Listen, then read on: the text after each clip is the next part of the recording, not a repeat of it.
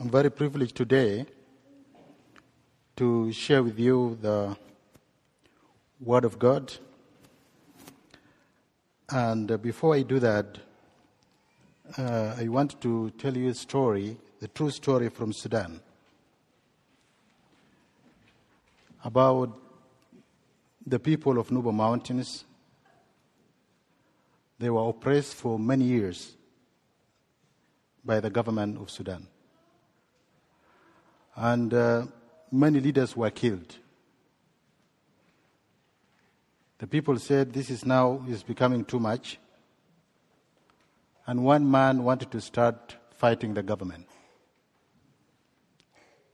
They started with the spear, and then they have only one gun. But they have a covenant, very strong covenant, agreement between them. Anybody who wants to join the movement, they have to come together and they pierce their fingers. They drop blood in the cup and put some salt and water. If you want to join, then you drink that and share among of you. Because that work was very dangerous and the enemies was big. It needs unity and agreement all time. And that means if you're caught, you don't say, I'm with someone. Just die alone. If you agree on this, then you take it. This is how they started. And now they're fighting the government. Almost they're equal. This covenant was very strong. And today our readings is also talking about the covenant. The covenant that's happened in the past with the Israelites. God told them to slaughter sheep and smear the blood on the top of the doors. That was very strong. They eat the sheep all the night and they eat bread. This covenant required obedience. People obeyed, and that covenant were able to take and deliver the people of Israel from Egypt to the promised land. Even though it was very difficult, but people kept the promise and keep obeying God. So, in the New Testament, in our time, there is a new covenant. And that covenant is between God and all of us. Not only Israelites, but even the Gentile, we all. And this covenant, we read in the Gospel of Luke, when Jesus, they had the Last Supper, when he was entering to the suffering and death. He knew what's going to happen. Out of his love, he chose to die on the cross. Out of his love, he came down to take the form of human being. And that's humility. He's humbled himself to come to us on earth and lived with us so that we can understand him. In that evening, that was the Last Supper, he told them he's not going to eat again till the kingdom of heaven comes. So, Judah was with them, who betrayed him. When Judah went out, he left with the 11 disciples. First of all, he took the cup. That is number one. Take this and share it among of you. But after supper, he took the cup again. He said, drink all of this, all of you. This is the new covenant for the forgiveness of sins. The element of blood is very important. As he said in Nuba Mountains, is very important. Blood in our culture, it means life. So he mentioned the blood because he's going to pour the blood for all of us. This blood is for the forgiveness of sins. He gave it to them. And after that, he gave them the bread. See, the bread was mentioned in the Old Testament. Here also the bread was mentioned. He said, take and eat. This is my body, which is given to you. So the bread represents Jesus' body. The bread is very important in our life. This is food. If we don't eat, we become weak. If we don't eat, in Sudan, when we are hungry, we become angry quickly. When you come, you find no food, you start kicking the dogs, doors, everything, because you are hungry and you be weak. This bread is very important for our life to give us the strength and give us activity to do a lot of things. That's why we are here today, because we have eaten. So Jesus told them, this is bread. And in another place, Jesus said, I'm the bread of life. So when we eat the bread, that is the spiritual bread. It's very important. We eat spiritual food. If we are to be effective church, we are to be strong Christian, you eat bread. The bread is Jesus, and the bread is the Word of God. This is spiritual food. If you are not eating, you'll be hungry. If you are hungry spiritually, then you will cause problem. You will become angry quickly because you are not eating. In Nuba Mountains, in the time of war, people have eaten skins of the drums. They steal the drum because there was no food. They eat the skin. They put it in the water and they eat because they are hungry. If you are hungry, you can eat anything. When I'm hungry, I will eat the food. When I'm about to satisfy, I say, hey, there is no salt in this sauce. Can you give me salt? Can you give me what? Because now I'm feeling well. So if you are not eating the Word of God, you will not manage. You will not manage the church, coming to the church. You will not manage the Christian life. The Christian life is not your reading of the Bible and using your mind.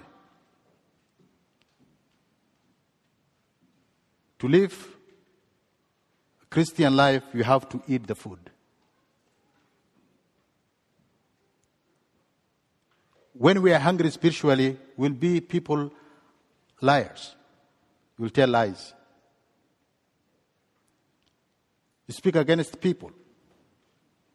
You will be proud because you are hungry. All these things, you will eat them. You will acquire them because you are hungry, the Word of God.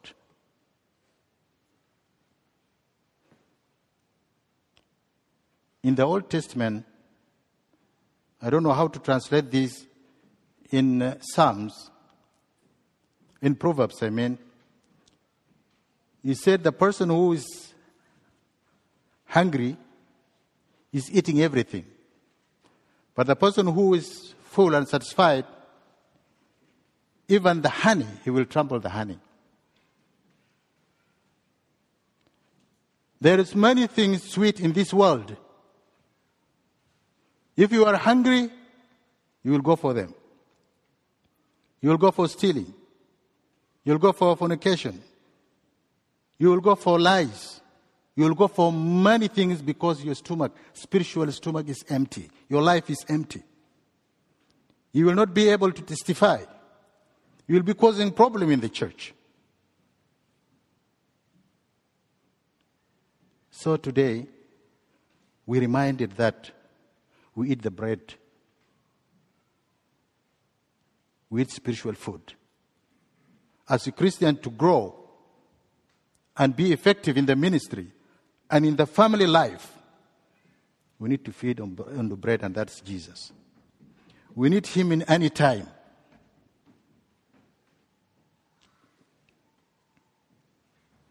So that was the covenant. He told us to remember. Remember him always. Whenever we eat this. That was very powerful fellowship and union. The fellowship of the Holy Communion is comprises from God, yourself, and other people. This is very strong fellowship. So when we come together in the Holy Communion, it's not just mere wine and bread. But this is the covenant God gave it to us. That we continue remembering him. And we continue fellowshipping together. What do we remember?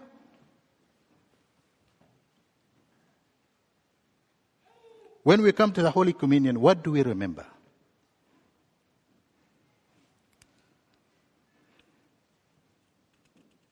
I think the important things we have to understand first why Jesus did this. Why he did it.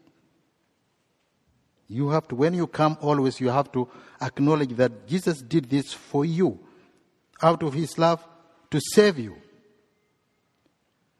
This is the way that he's going to save us. When we come to eat, we remember him that he did this for us. He died on behalf of us. That was our place to die, but he took our place. And when we remember that Jesus has died for us, then we'll be grateful. So, the important thing is to know how to eat the Holy Communion. It's not just you go in the row and you take it. No, there is regulation. There is a way you're eating. And when I came to US, I found too many rules, which are not there in Sudan. There were too many rules here. I was asking myself, is the US actually made too much for themselves? Or because I'm coming from different culture? Even the house, even the pets, you have to get the permission. That's, there we have cows, we have goats, we have chickens, we live with them everywhere. Even in public transport, people go with goats, with the chicken, they go. They travel. But here, everything has rule. And the rule is everywhere. Even in Sudan, we have, yes, some rules. We know how to eat. You have to eat with your mouth, not with your nose.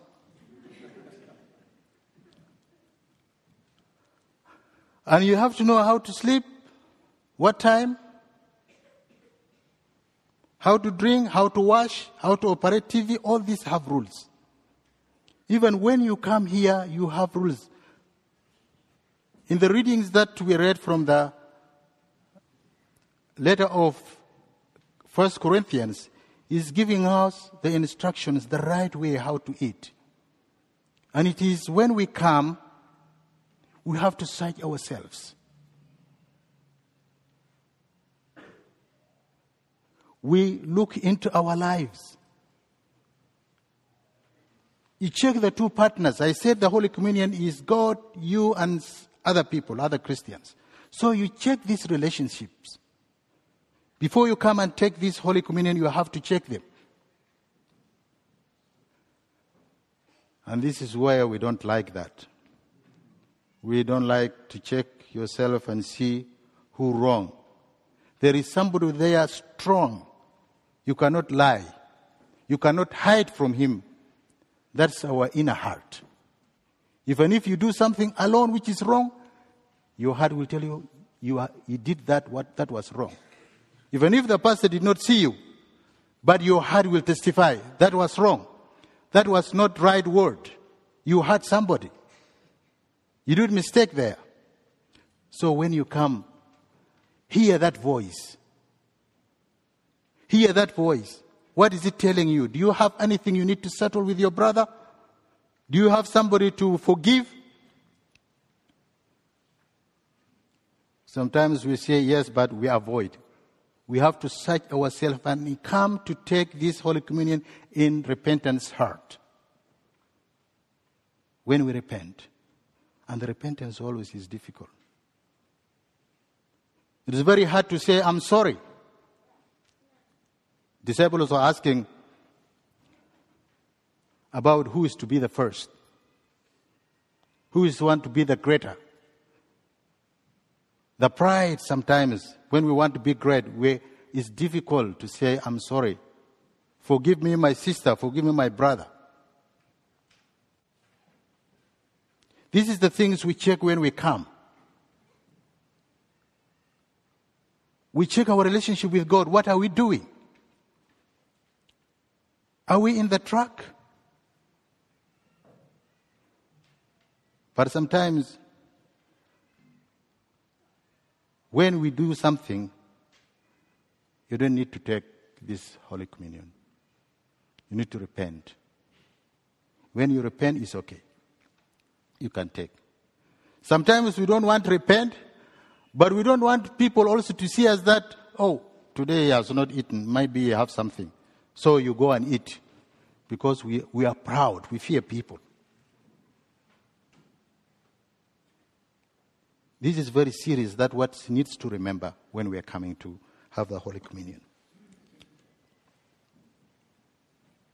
And when we come to have a Holy Communion, we have to come with the full knowledge.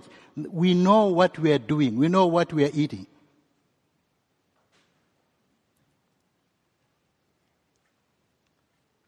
Because Paul was telling people they have to follow with the repentant hearts. If your heart is not good, please, you repent. And you will not repent if you are hungry. If your heart is empty, if there is no word of God in your life, if there is no bread, that's Jesus in your life, you will not repent. And Paul is saying, when we do that without repentance, you are causing harm to yourself. So this is the great feast that we are given to remember Jesus until he comes. And the Holy Communion in itself is humility. The process of Holy Communion is humility. Jesus came down to be with us, to shed blood for us, and give his body to save us. We have to accept this in obedience. All this what we do here, if there is no obedience, we are doing nothing. If the pastor is preaching us and we are not obeying, we will not be effective. Even if we read Bible and we just don't obey it,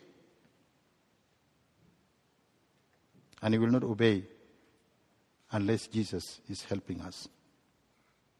And he's there, he's ready to help us. He's ready to escort us in any difficulties. Even though sometimes we don't see him, but he's there. He will be with you in your work. He was with his servants in the fire, in the wilderness, in the mountain, in the sea. God is there with us always. And that's why always I'm encouraged that, because he said, I'm always with you.